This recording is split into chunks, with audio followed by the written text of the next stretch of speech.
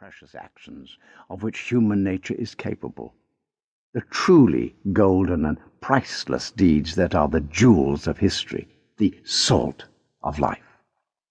And it is a chain of golden deeds that we seek to lay before our readers.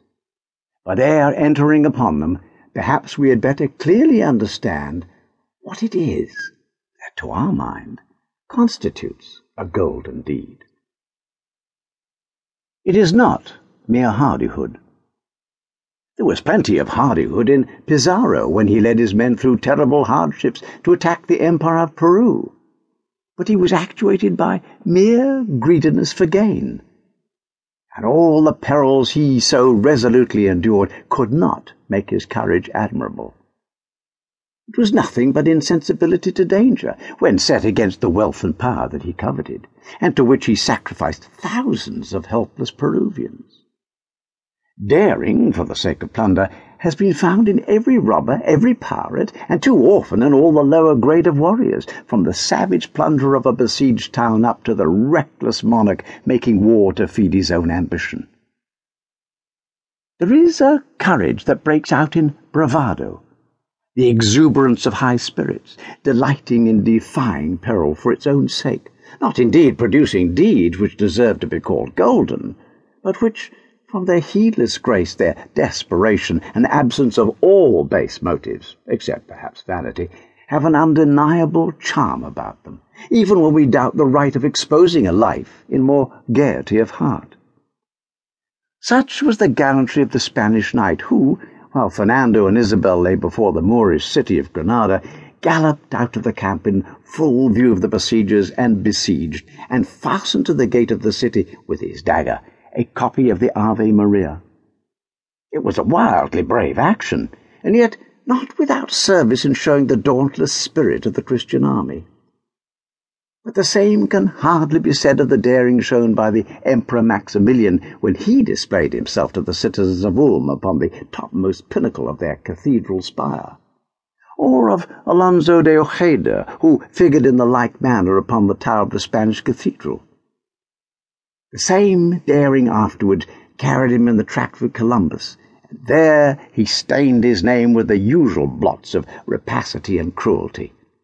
These deeds, if not tinsel, were little better than gold leaf.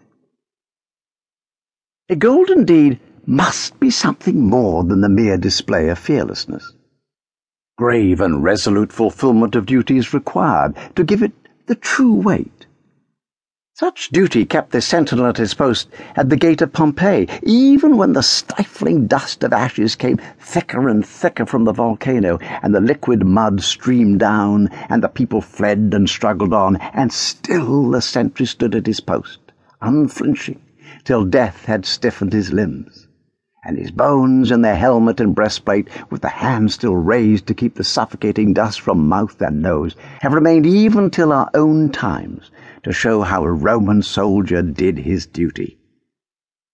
In like manner, the last of the old Spanish infantry, originally formed by the great captain Gonzalo de Cordova, were all cut off, standing fast to a man at the Battle of Rocroi in 1643, not one man breaking his rank. The whole regiment was found lying in regular order upon the field of battle, with their colonel, the old Count de Fuentes, at the head, expiring in a chair in which he had been carried because he was too infirm to walk, to this his 20th battle. The conqueror, the high-spirited young Duke of Donguin, afterwards Prince of Conde, exclaimed, "Were I not a victor, I should have wished thus to die," and preserved the chair among the relics of the bravest of his own fellow countrymen. Such obedience at all costs and all risks is, however, the very essence of a soldier's life. An army could not exist without it.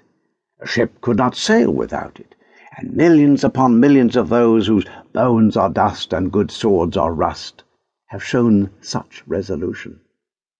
It is the solid material, but it is hardly the exceptional brightness of a golden deed. And yet perhaps it is one of the most remarkable characteristics of a golden deed that the doer of it is certain to feel it merely a duty. I have done that.